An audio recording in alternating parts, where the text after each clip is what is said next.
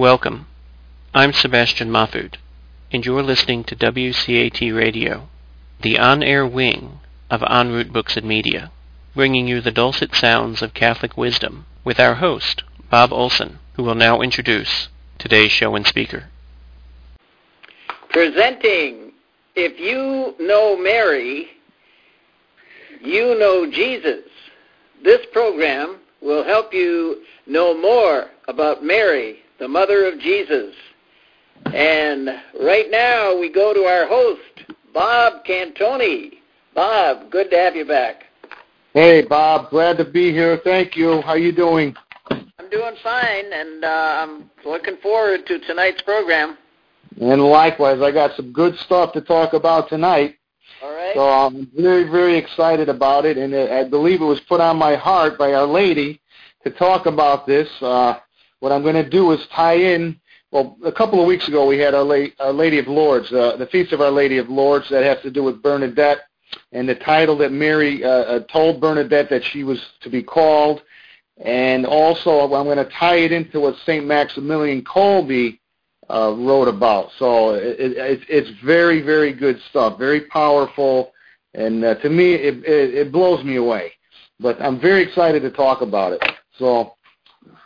So anyways, let's start with a prayer, because I believe that's so important. We're going to invite Our Lady in the name of the Father and of the Son and of the Holy Spirit. Amen. And one other prayer I like to do with the sign of the cross is this one. May the will of the Father, made known by the Son, by the power of the Holy Ghost, reign in me through Mary, today and always. Amen.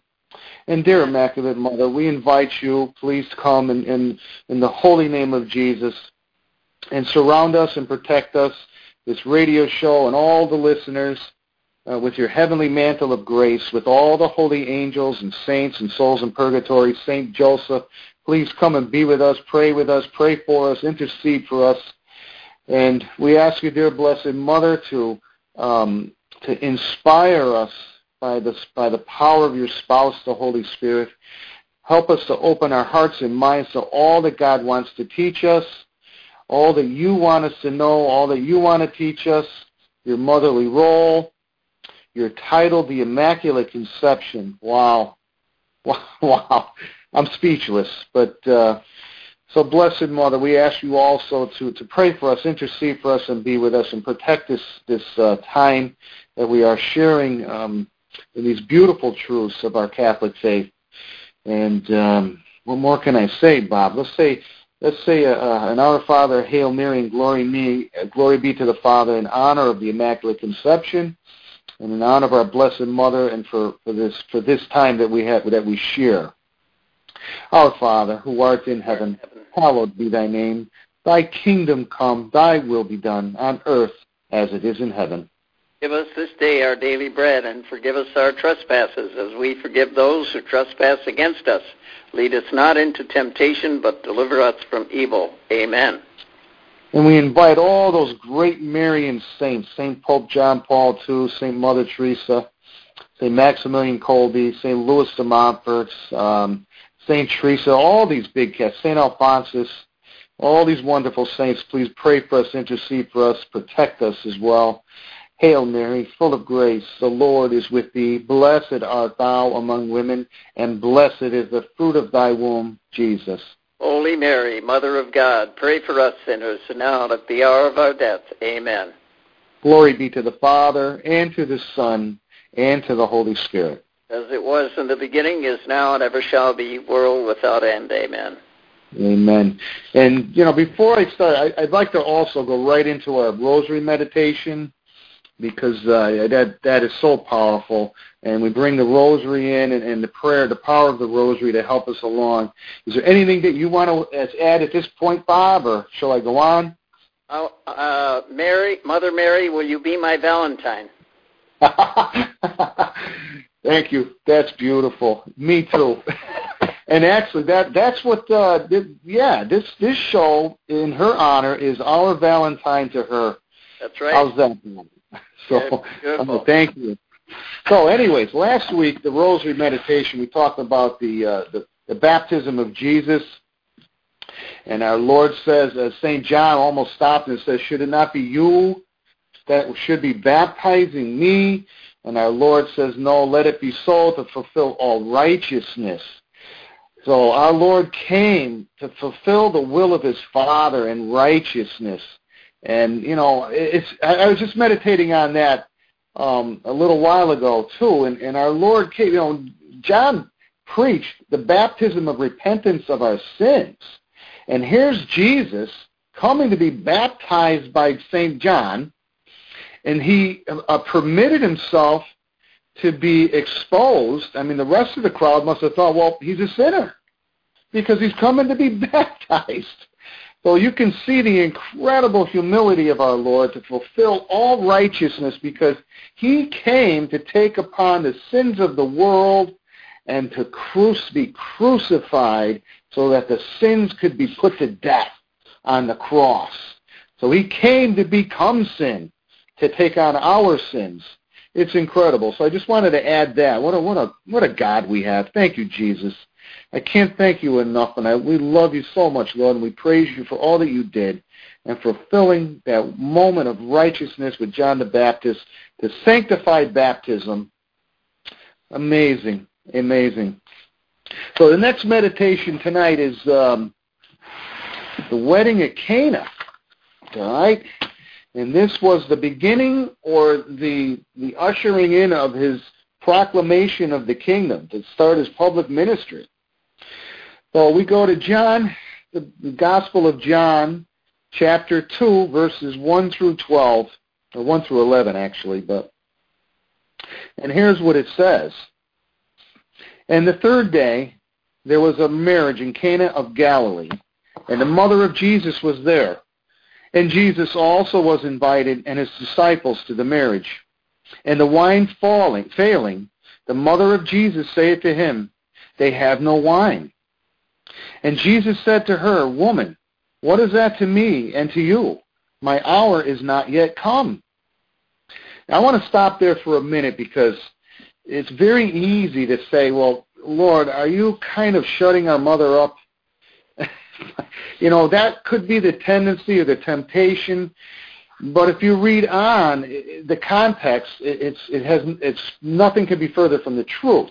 But I have a commentary at the bottom here, and I'd like to read that because I think it's a beautiful way of explaining it. And the commentator, I believe, is a bishop. Read that part of the scripture again. You want me to read that again? Yeah, just that one part about the woman. Okay. And he says, and Jesus said to her, Woman, what is that to me and to thee? My hour is not yet come. Now, let me just read the response from Mary, because that tells it all. Because if Jesus was angry at her, why would she even respond in this way? Right. So it doesn't make sense. So it just doesn't fit the context. And he says, his mother says to the waiters, do whatever he tells you. Right. So, you could deduce from there that it's impossible for him to be angry. All right?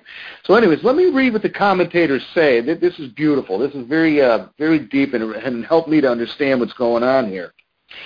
And the words, what is it to me? These words of our Savior, spoken to his mother, have been understood by some commentators as harsh. They not consider the next following verse.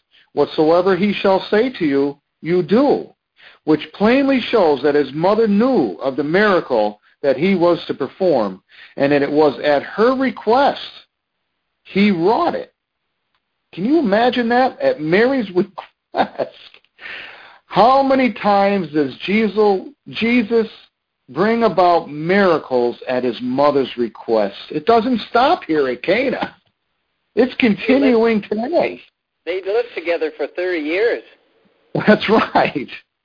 And, I'm talking about right now. Our Lady is interceding for us before her Son, and she is asking him for miracles for us. Right. And he never refuses her. And it is beside the manner of speaking words as to the tone and the countenance shown at the same time, which could only be known to those who were present. So we don't know. What he's saying there is, we don't know the tone at which Jesus spoke. The only ones that do know are those that were present there. But it's clear to me, and you can deduce that, his tone must have been very respectful to his mother. What does that have to do with you and me? Is it, in other words, is it time? That's amazing. It's amazing. So let me just finish up. For words indicating anger in one tone of voice would be understood quite the reverse in another. So that's a pretty decent explanation, and this one helped me out a lot. Okay, so let's go on with the scripture, what it says. Now there were 6 water pots of stone, according to the manner of the purifying of the Jews, containing 2 or 3 measures apiece. Jesus saith to them, Fill the water pots with water. And they filled them up to the brim. And Jesus saith to them, Draw out now and carry it to the chief steward of the feast. And they carried it. And when the chief steward had tasted the water made wine, and knew not whence it was, but the waiters knew who had drawn the water, the chief steward calleth the bridegroom, and saith to him, Every man at first setteth forth the good wine, and when men have well drunk, that which is the worse. But thou hast kept the good wine until now. This beginning of miracles did Jesus in Cana of Galilee, and manifested his glory, and his disciples believed in him. Wow. Wow. What can we say? I mean, this is the foreshadowing of the Eucharist, how Jesus changes his body, blood, changes the water and the bread and wine into his body, blood, soul, and divinity. A foreshadowing of that, but not only a foreshadowing of what his miracles of grace do in us to transform us into other Christs. We are to be transformed from the old man, says St. Paul, into the new man in Christ. So, and St. Paul also tells us that if we are crucified with him, we shall also rise with him. And our Lord again told the Pharisees, with a story where they would try to trip him up with, well, whose wife shall she be, the 7 wives, or whose husband shall he be? And our Lord says, well, they will be like the angels at the resurrection. So, but the Eucharist is present. I want to talk just a little bit about, and our Lord says in John chapter 6, he says, unless if you eat of the flesh of the Son of Man and drink of his blood, you do not have life in you. But he who eats of my flesh and drinks of my blood, I abide in him and he in me, and I will raise him up on the 3rd day. Now, if you read John chapter 6, when he was explaining this, I am the bread of life that come down from heaven. My flesh is real meat, my blood is real drink. So they asked him plainly, what are you talking about?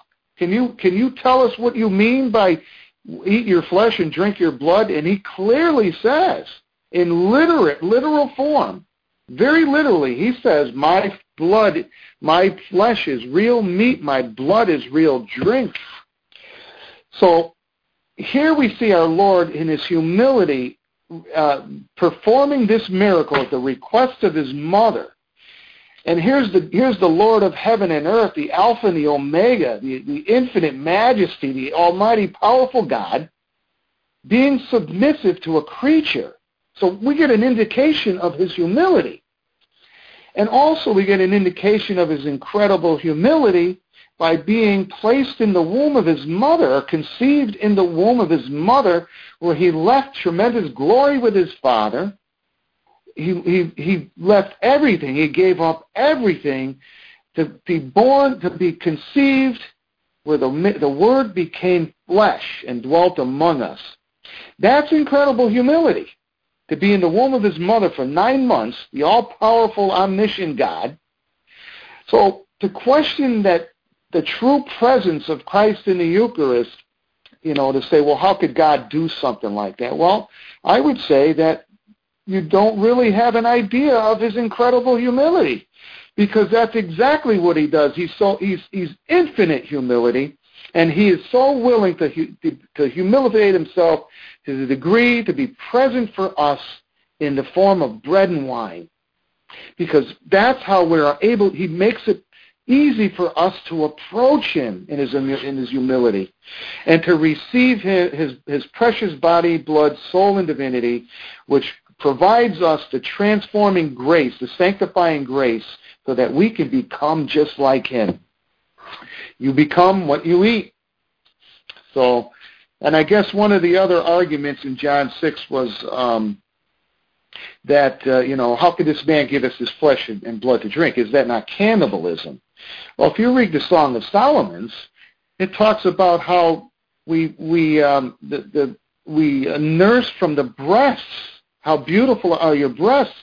It's talking about the church. Not only that, it's also talking about the Mother of God, who is the model of the church. So no more is it that an infant feeding from his mother's breast milk, can we call that cannibalism?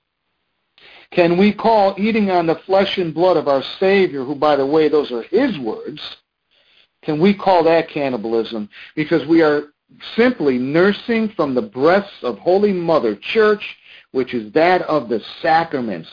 And the source and summit of our faith is the Eucharistic presence through which all grace flows. It's that simple. So I just wanted to make that connection. I want to add something to it also.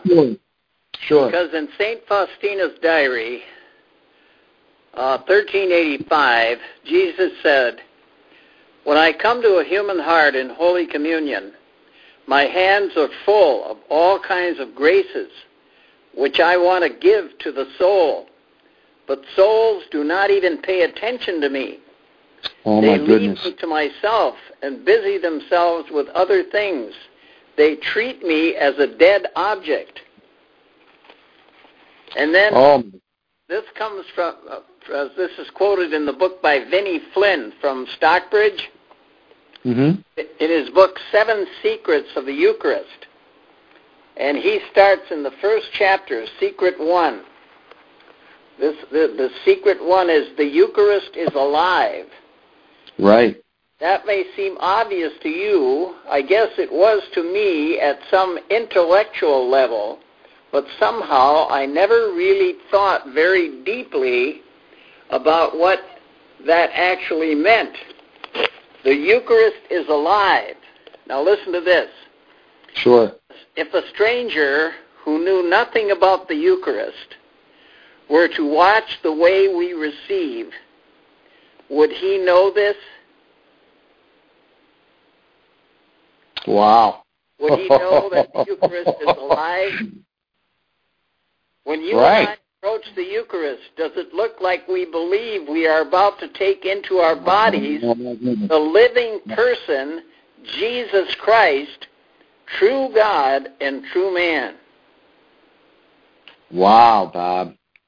How many times, Lord, have I forgotten that the Eucharist is alive? As I wait in line to receive you each day, am I thinking about how much you want to unite yourself with me? Am I seeing your hands filled with graces you want to give me? Am I filled with awe and gratitude that you love me as much as to actually want to come to me in this incredibly intimate way? Amen.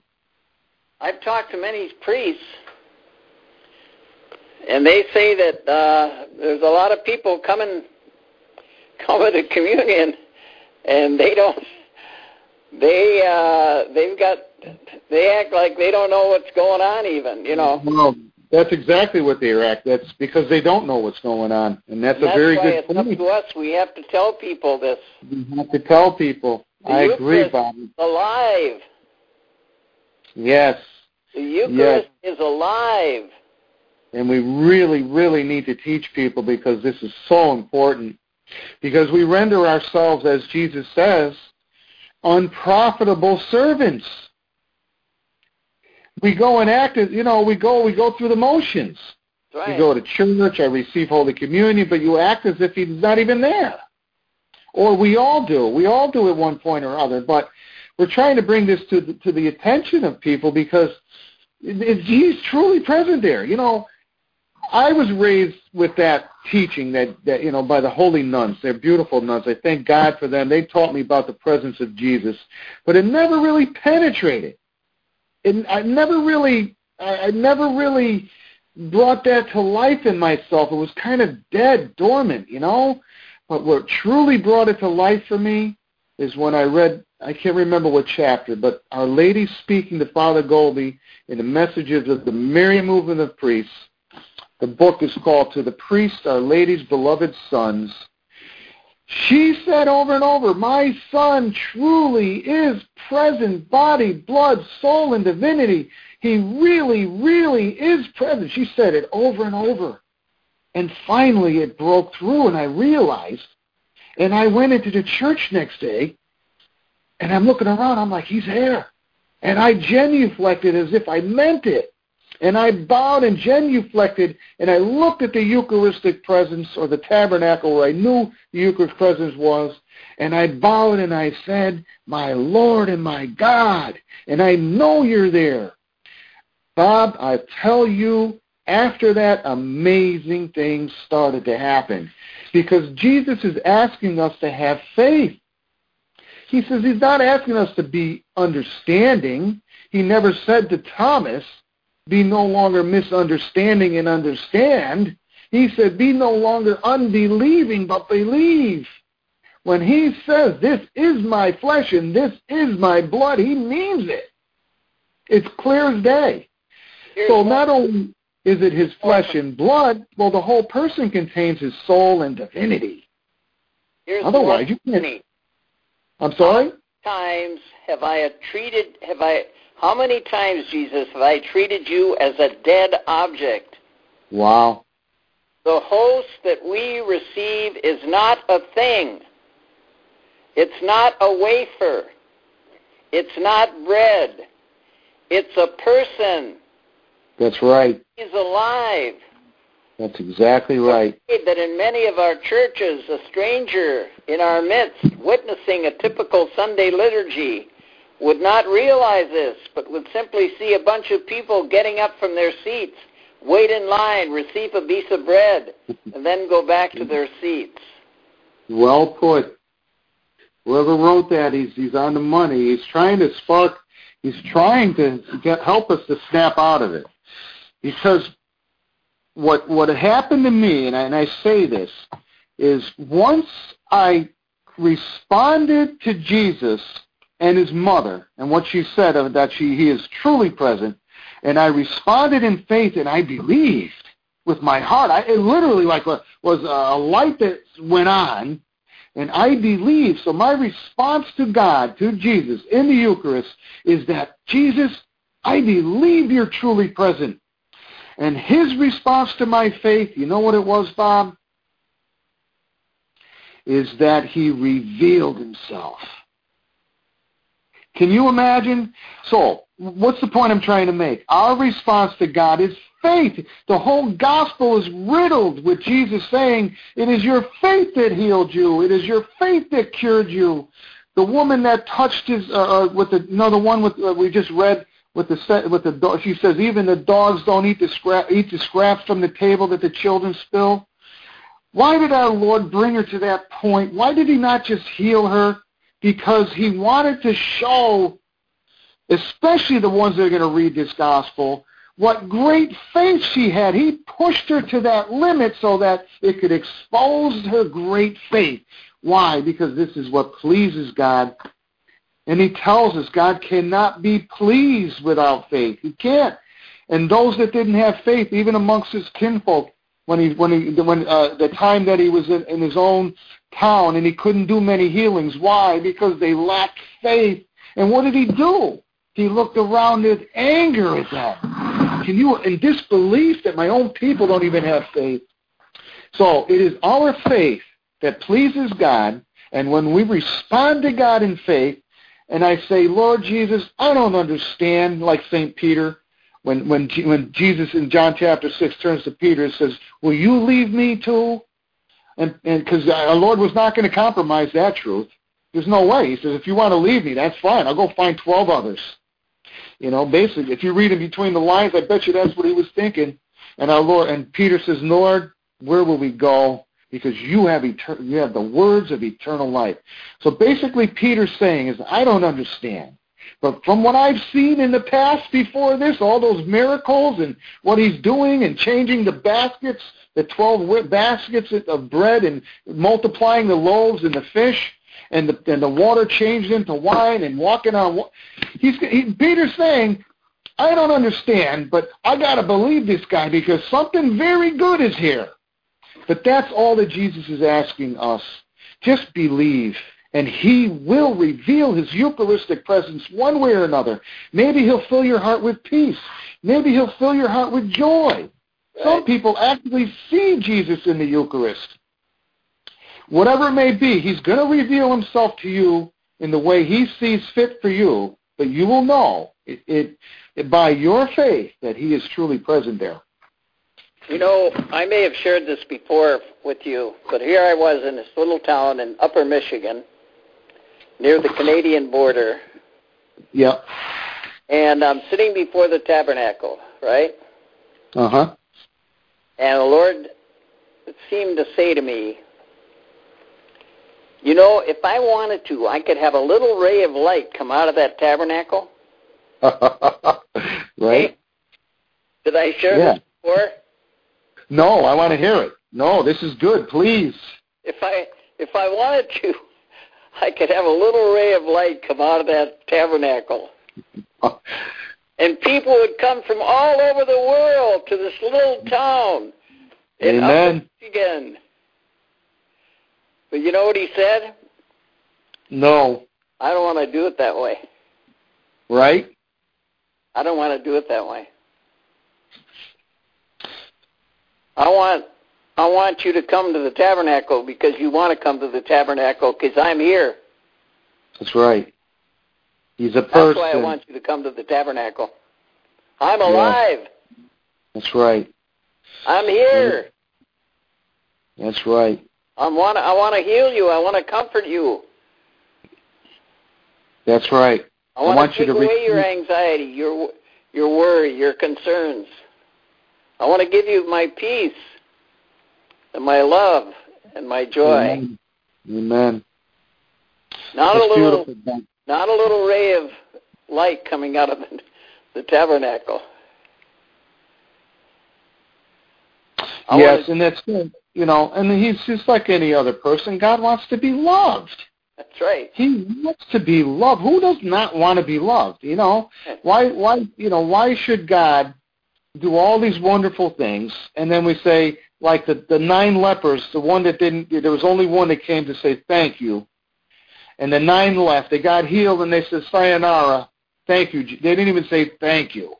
They left him without any gratitude to go on with their lives, whatever they did, without even an inkling of trying to get to know who Jesus is.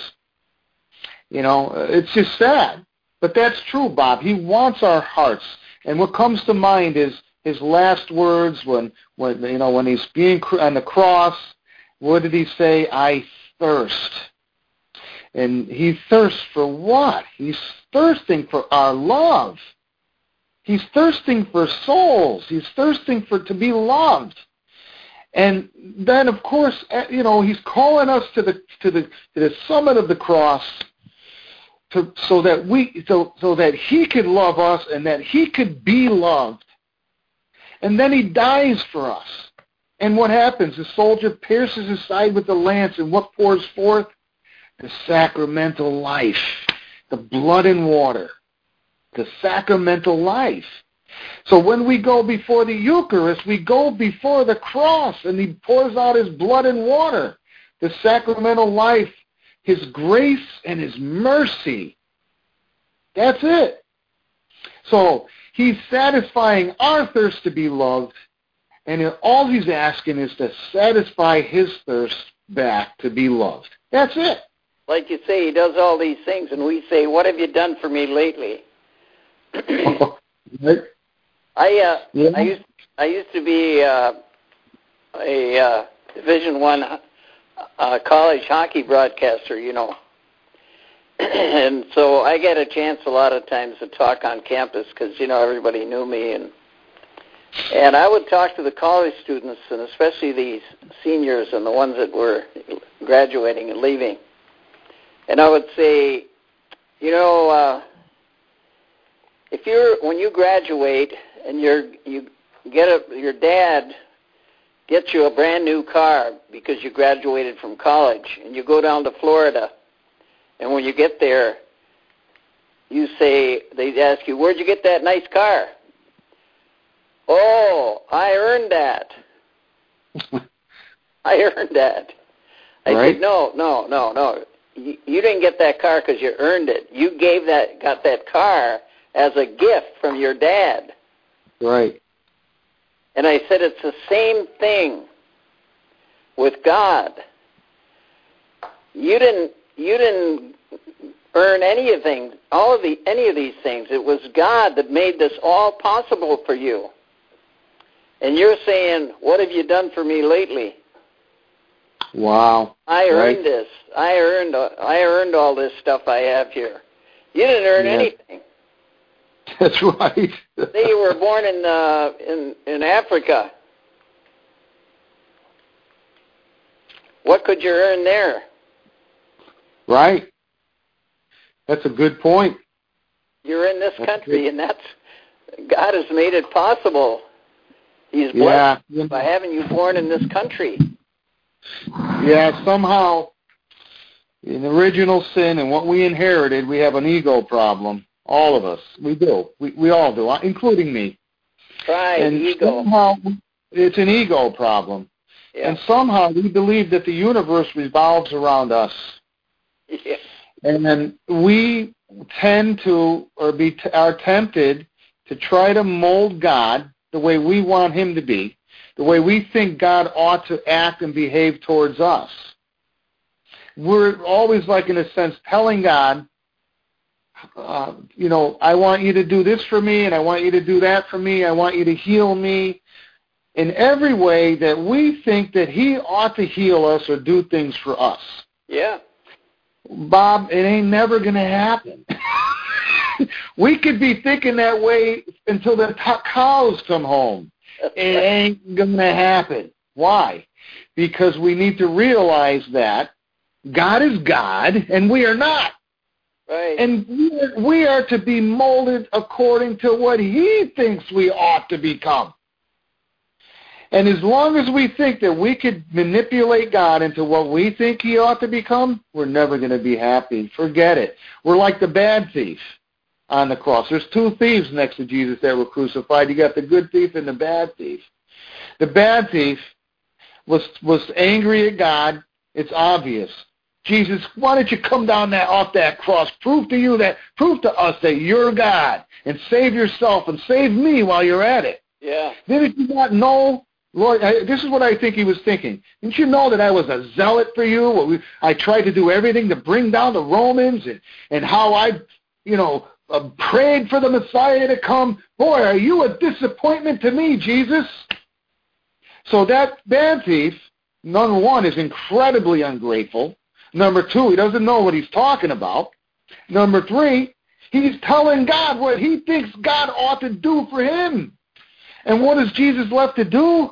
But to bow his head in bitter anguish and weep bitterly because there's nothing he can do for this man. But to the good thief, what does he do? He humbles himself before God. Unlike the bad thief, in his pride and his arrogance, he was resisting God's grace, and God was resisting his pride. And the good thief humbled himself and has thought to himself, well, I deserve everything I get. Jesus, you don't deserve this. Remember me when you come into your kingdom. Right. And what did Jesus say? Bob, that is the whole answer to our human problem. Right. We need to bow before God, bow humbly before God, and say, you know what, God, I'm the mess, not you. Heal me, Jesus. I'm willing to do it your way now. Just like Our Lady said in Cana, do whatever he tells you. I teach a course for people on how to pray for their husbands and their wives and their loved ones, their children, and so forth, right? Right. And I tell them, I said, now, if you want to become a great prayer warrior, with your family, your neighbors, whatever. If you want to become a great prayer warrior, said you got to remember two things, okay? Number one, you can't heal anybody. Right? Okay? Number Amen. two, you're not God. Now, if you can remember those two things, you'll do fine. When you pray over people, I said, you're going to be a tremendous prayer warrior. Amen. Jesus said to Saint Josefa Mendonez, I love to quote this. Sure. He said to her, Josefa, I want you to be nothing. Yeah. So I can be everything. Amen. See? That's it. That's the key, right? That is the anything. Son. We don't want to be anything. We want God to be everything. That's exactly right. And He'll do it. Yes, He will. We're disciples. That's right. We are nothing. You read in the book of Genesis, from dust I formed you out of dust. Because you have sinned, to dust you shall return. Oh, my goodness.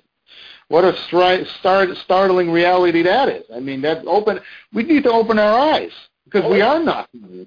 And soon we realize that, and here's the key, because that is what you just said, Bob, when you quoted from that, what saint, from that book. Josefa Mendonez. Right. That is the science of the saints, the secret of the saints, because we humble ourselves before God and realize that I am nothing. But God could take you. God could take you. Huh? Saint Therese. Amen. She gave everything to God. That's right. Everything. That's right. And we need to ask God for that grace to teach us this humility, because it's absolutely essential if you want to grow in the spiritual life. She became a doctor of the church. Right. And she died. She only lived 22 years. Yeah. She knew it all too well, and she learned it fast because of her surrender. She didn't offer any resistance. That's right. And that's another important part, We surrender our free will, so that there's not a hint of resistance from our own selfish free will. But here's the key too, Bob. I just want to mention this, and then because I want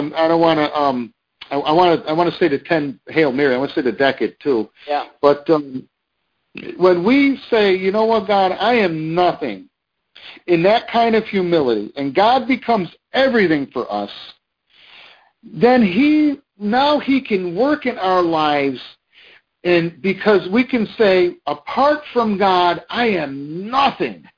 Right. But when I humble myself before God and act like and do as I am nothing and let God fill me, I become everything.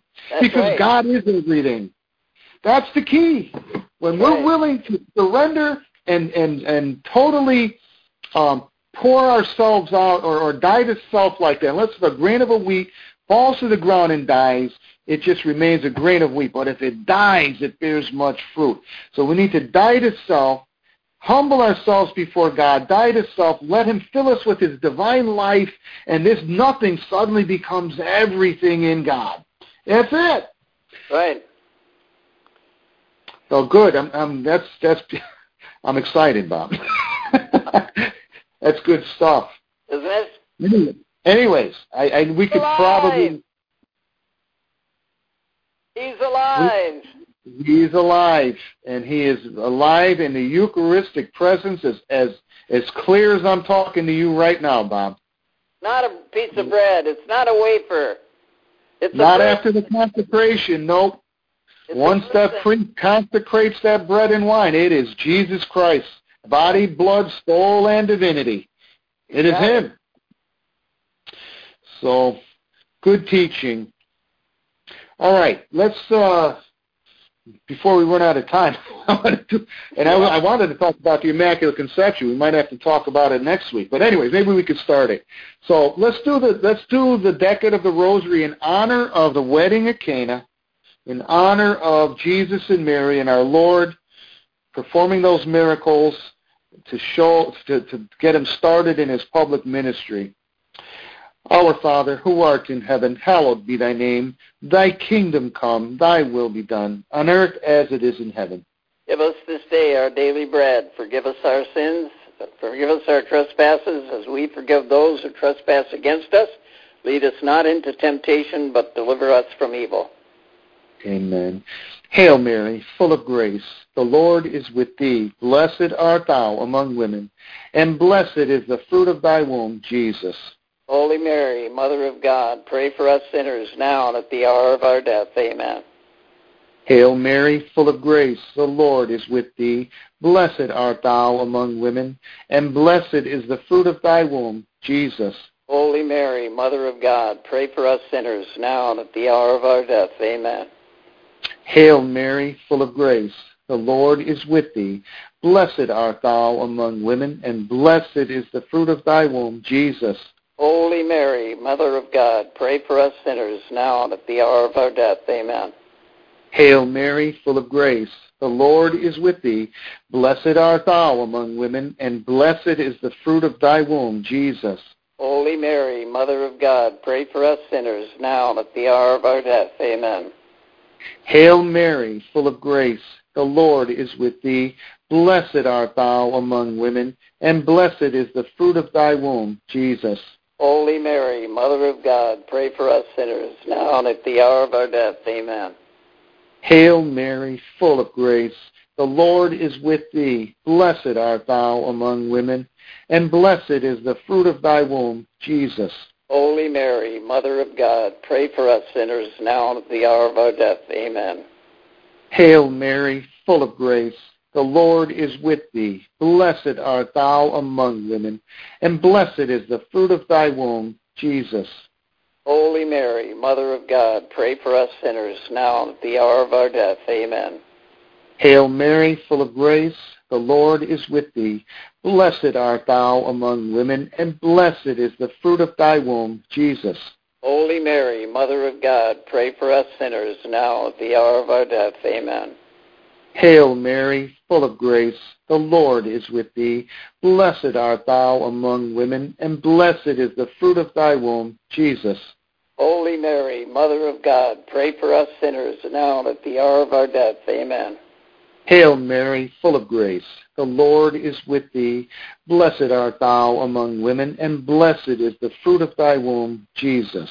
Holy Mary, Mother of God, pray for us sinners now and at the hour of our death. Amen. Glory be to the Father, and to the Son, and to the Holy Spirit. As it was in the beginning, is now, and ever shall be, world without end. Amen. O my Jesus, forgive us our sins, save us from the fires of hell, lead all souls to heaven, especially those most in need of thy mercy. And in honor of the Blessed Sacrament, O Sacrament most holy, O Sacrament divine, all praise and all thanksgiving be every moment thine. You know what I'm thinking, Bob? I think, since we're started on the Eucharist, and I always pray, Blessed Mother, this is your show. You let us know what you want us to teach. And I think it's the Eucharist. And what I'll do is I'll wait for the Immaculate Conception. We'll pick up on that next week. I think it's very important. I don't want to start halfway in between because I kind of want to make it flow, But what also came to mind during the Rosary to the decade is, our Lord Jesus obtained his flesh and blood from one person. He did not have a biological father. No. So he has running in his veins the blood of his mother. Right. Now, you can't deny that. That's exact. And his flesh he obtained totally from the flesh of his mother. And the Word became flesh in the womb of the Virgin Mary and dwelt among us. Oh, my goodness. So I do want to share one of my experiences on the Eucharist, and by all means, Bob, if you can think of anything else, please jump right in, because I think this is important. But what happened to me a while ago, I would say maybe about 22, 23 years ago, maybe 25 years ago, just beginning with my faith, but I really, like I said before, was set on fire when Our Lady in the Mary Movement of Priests says that my son truly is present. He really, really is present in the Eucharist. So I believed, and amazing things started happening. So I went on the Feast of Corpus Christi, by the way. I went to Mass, and I can't remember the priest's name, but he was a pretty famous priest. And I said before I went up to receive Holy Communion, now there had to be 1,000 people there. It was packed. It was standing room only. And to my right and my left were mainly seated, I don't know, maybe 500 men on the right and 500 men on the left. I mean, it was mostly men. But in my heart, before I went up to receive Holy Communion, I said, Lord, I would love to receive Holy Communion from that priest, because they had about 10 priests. And that particular priest, and I'm thinking within myself, it ain't going to happen, because he's way over there, and I got 1,000 people in front of him lining up already, and blah, blah, blah. It ain't going to happen, okay? All of a sudden, here comes the priest, and lo and behold, guess who I received from? It was miraculous. So I received Holy Communion from that particular priest, and I couldn't thank God enough. And all of a sudden, the other priest came with the monstrance with the host in it, and I saw Jesus in my heart and mind. I saw him come out of the Eucharist as the priest was holding the monstrance. Now, this priest was an elderly priest, and he was very joyful. He was actually jubilant. He was so joyful, carrying the monstrance with the Eucharistic presence of Jesus in the monstrance. And he walked through the congregation, and he was so joyful. It was like a child. And I saw Jesus come out of the Eucharist, and it was so beautiful. And then all of a sudden, I saw Jesus walking in front of the priest as a 13-year-old boy. Now, I didn't see his face, but I saw him as a 13-year-old boy. And he had this absolutely gorgeous wavy auburn hair down below, beyond his shoulders. I mean, just absolutely stunning. You know, but again, I didn't see his face. And he wore like a kingly cloak. It was the color of mercy, and it had the white around the cuffs, the sleeve cuffs, and, you know, but it looked like mercy. And as he was walking before the priest, our Lord was dancing jubilantly. I mean, literally, it was the most beautiful thing that I ever seen. Try to picture Jesus as a 13-year-old boy dancing so jubilantly. Reminds me of how King David danced jubilantly before the Lord. Right. And then he waves his hands. He waved his right hand. And from his right hand, his grace flew out so beautifully into the crowd of men to my right. And Bob, I literally saw my physical eyes as that was happening. All of these men started weeping. Every single one of the men was weeping as Jesus waved his hand toward them. It blew me away. And then he waved his hand to the left. And the same thing happened. Every single one of them 500 men started weeping. And I'm like saying to myself, oh, Lord, how beautiful. You're healing the men. And he was dancing jubilantly. And that was pretty much the end of my experience. And I don't want to say anything because I don't want people to think I was crazy. But what happened afterwards, after Mass, we decided as the group that I was with, we went to dinner. And who was this woman? Her name was Paulette. And I didn't tell her anything because I was afraid to tell anybody, you know. But all of a sudden, she starts exclaiming. She goes, I want to tell you, and we're all sitting at the dinner table. She goes, I want to tell everybody what I experienced today. And I go, okay, great. She goes, I saw Jesus come out of the Eucharist. I go, you've got to be kidding me. I couldn't believe it. She goes, and I saw him walk along the beach, and he went as far as he could go. And he came back, and he drew this circle in the sand, and he started dancing jubilantly in the sand. I go, oh, my goodness. he was dancing jubilantly in the aisle. She just had a totally different kind of, twist to it, but it was very similar to what I experienced. Yeah, a different environment. Different environment. And he goes to her. I'll try to cut it a little short, but he goes to her. He says, "Today, Paulette," he goes, before I say that, I want to also say that during the time that I was experiencing that, he made me feel special, Bob. Not that I'm special, but I felt special. I mean, it was like my whole being, I felt incredibly special.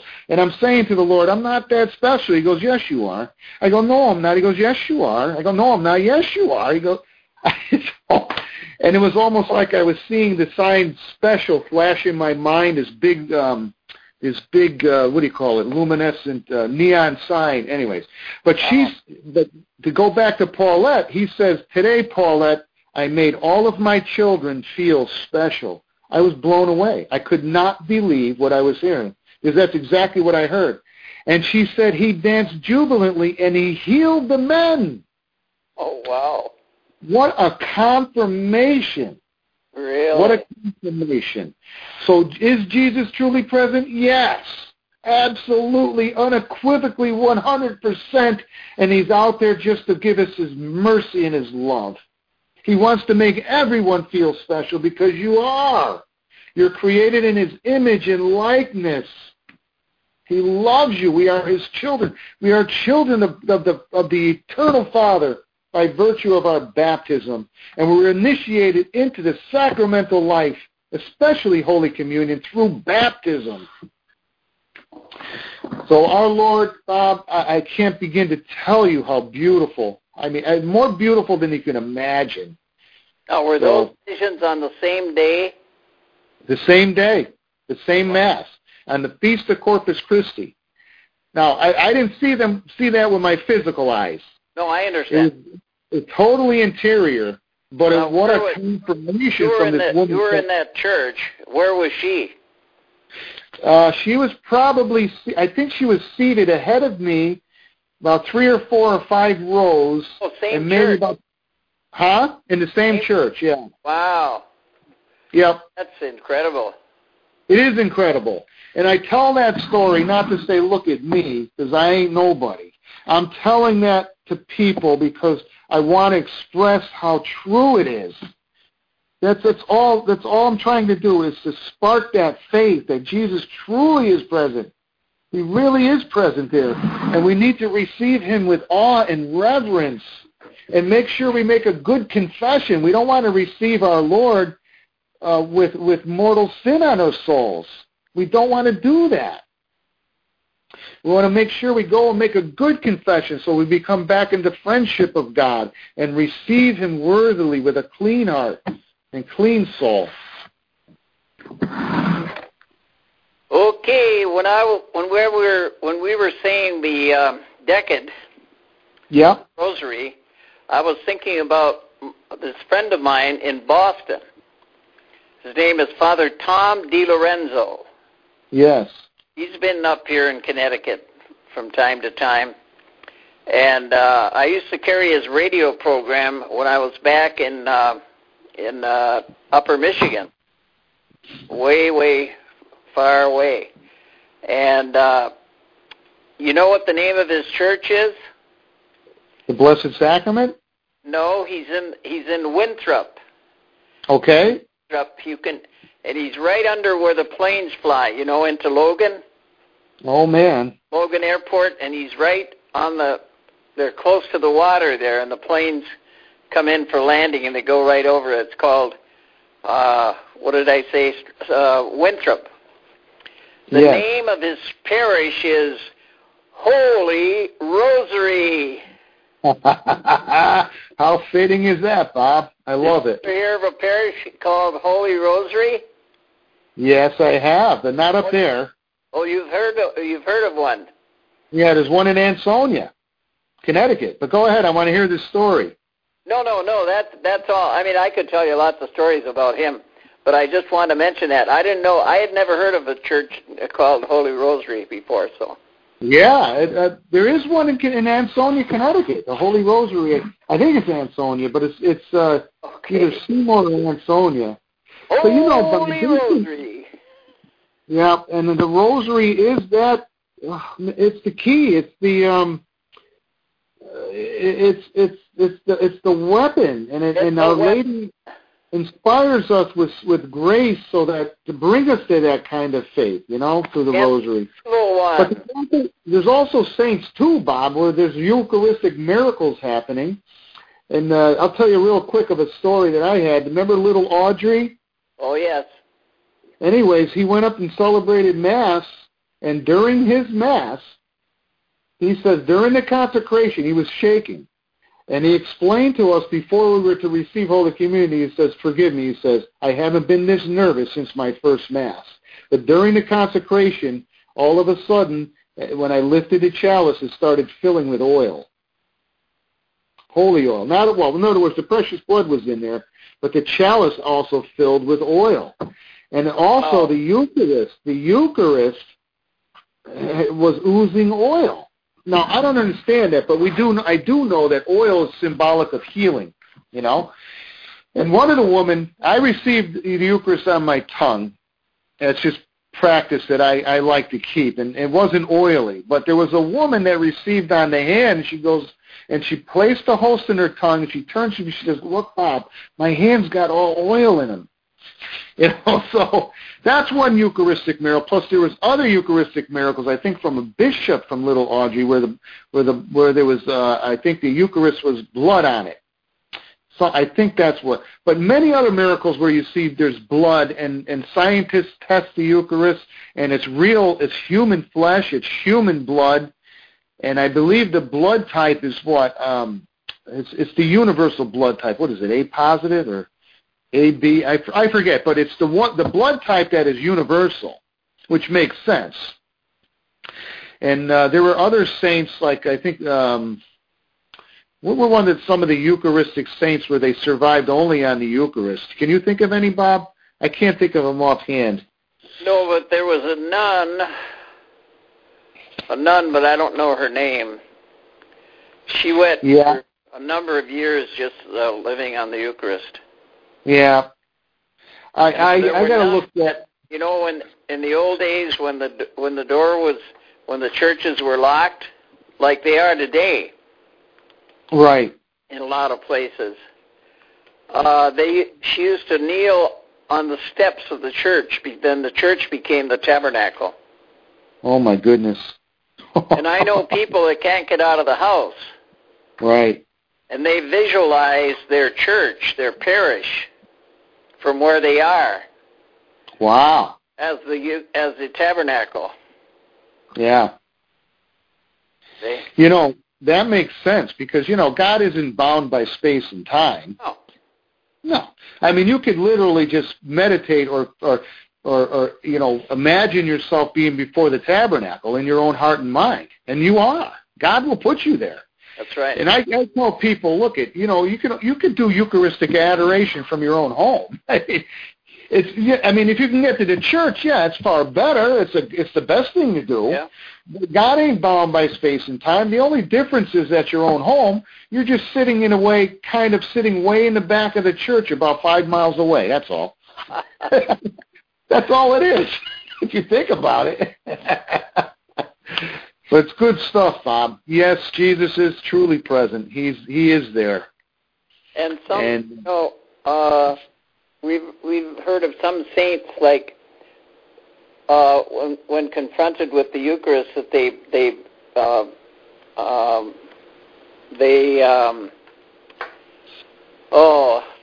kneel down and then they go prostrate. What am I trying to say?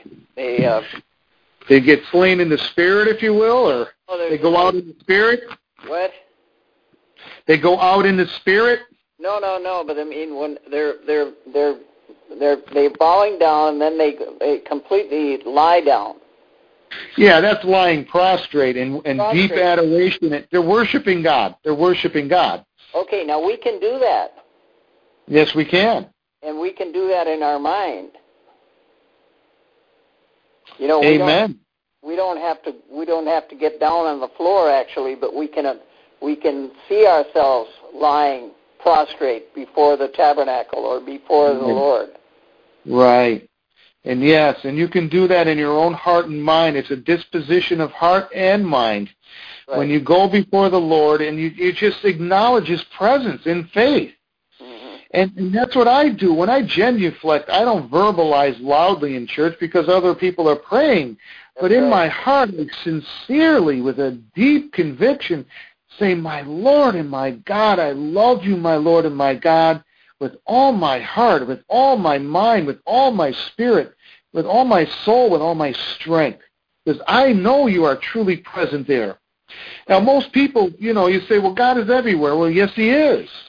But He is most present, and in a very special way, in the Eucharist. I could literally look at the Eucharist and look at Him and say, my Lord and my God, and like John the Baptist say, there is the Lamb of God. Right there. I can't point to a tree and say, oh, God's presence is there. I could. But if I really want the true presence of God, body, blood, soul, and divinity in His whole substance, Eucharistic presence, folks, here He is. We got heaven on earth. We got heaven on earth. We go into any church, you will find Jesus as He was 2,000 years ago, only under the veil of a sacrament, under the veil of bread and wine. And that's how he can become present in our homes because He's living within us. That's right.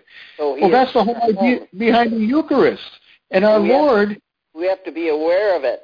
It's like someone said, if Jesus were to come to visit you, would you have to quickly hide some things in your home?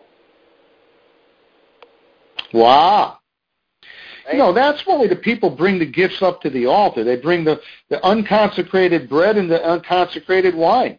What do they symbolize? What does the unconsecrated bread and wine symbolize? Well, that symbolizes us. Yep. And when we are to be transformed into other Christs, that's what happens at the consecration. And that's what we do. We are Eucharistic people. Yep. Our bodies are the temple of God, like another tabernacle. It's not that Jesus is saying, "Oh, I want to remain in this host." He's like, I don't want to remain in the Eucharistic presence. I want to be consumed by you, and I want to be in you as a living host. Right. That's it. That's the whole idea behind the Eucharist, is that we become other Christs. We become like Mary, the first tabernacle, when she carried Jesus, just conceived, to his mother, to John the Baptist's mother, Elizabeth. We are like Mary, carrying Jesus in her womb. We only carry Jesus in our heart and our soul, the very core of our being. And we are to become just like Mary to bring Jesus to the world. Amen.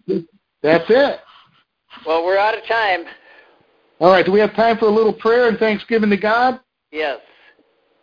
In the name of the Father, and of the Son, and of the Holy Spirit, amen. Eternal Father, we love you and we praise you and we thank you so much for all that you have given us, for giving us your Son, Jesus, your only begotten Son, and giving us our Blessed Mother, St. Joseph, and all the holy angels and saints, giving us the Eucharistic presence. Thank you, Jesus. I can't thank you enough for giving us your true presence, body, blood, soul, and divinity, for us to feast on so that we can be transformed into you, into other Christs, so that we can glorify the Father as you did, and that we could do His will on earth as it is in heaven. And we thank you, Blessed Mother, for all you do and teach us. And we say, one glory be to the Father.